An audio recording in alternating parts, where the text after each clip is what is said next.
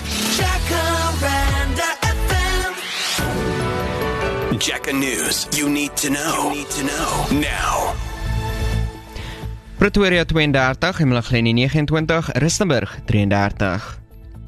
Die minister van polisie, Bekkie Cele, het die gemeenskap van Deeswil in Saldanha Bay aan die Weskus, waar Jocelyn Smith meer as 'n week gelede vermis het, verseker die polisie is steeds vasbeslote om Smith op te spoor.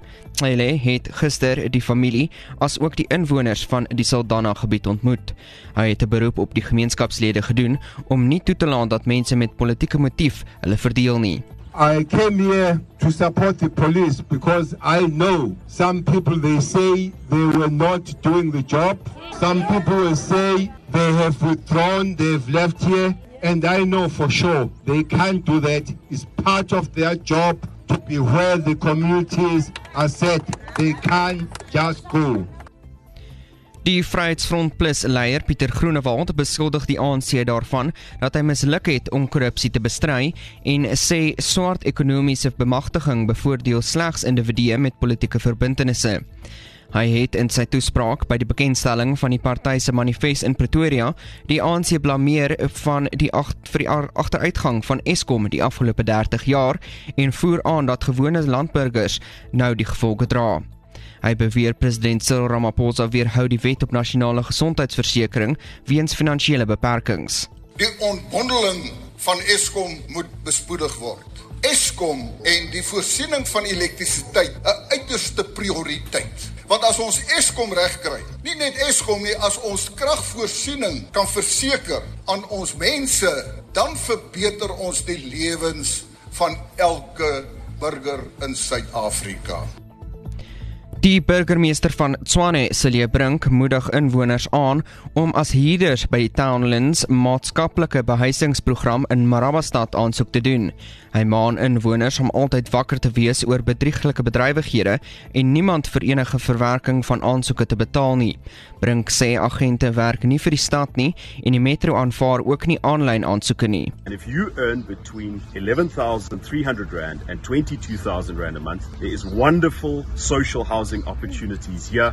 It is pleasant, it is green, it is safe. We are reclaiming our inner city block by block. And a place here, not just centrally located to jobs and business opportunities, but also crucially, it saves on transport. En Oekraïense president Volodymyr Zelensky doen 'n beroep op die Wes om vinnig meer lugverdedigingsstelsels na die land te stuur, nadat die jongste Russiese aanvalle minstens 11 mense se lewens geëis het. Meer op jacarandafm.com, klik op news. Ek is Emil Pinar, our top story this hour. Police Minister urges community not to politicize Jocelyn Smith's case. High school hits classics with Barney Simon. Jacaranda FM. Reach out, touch faith.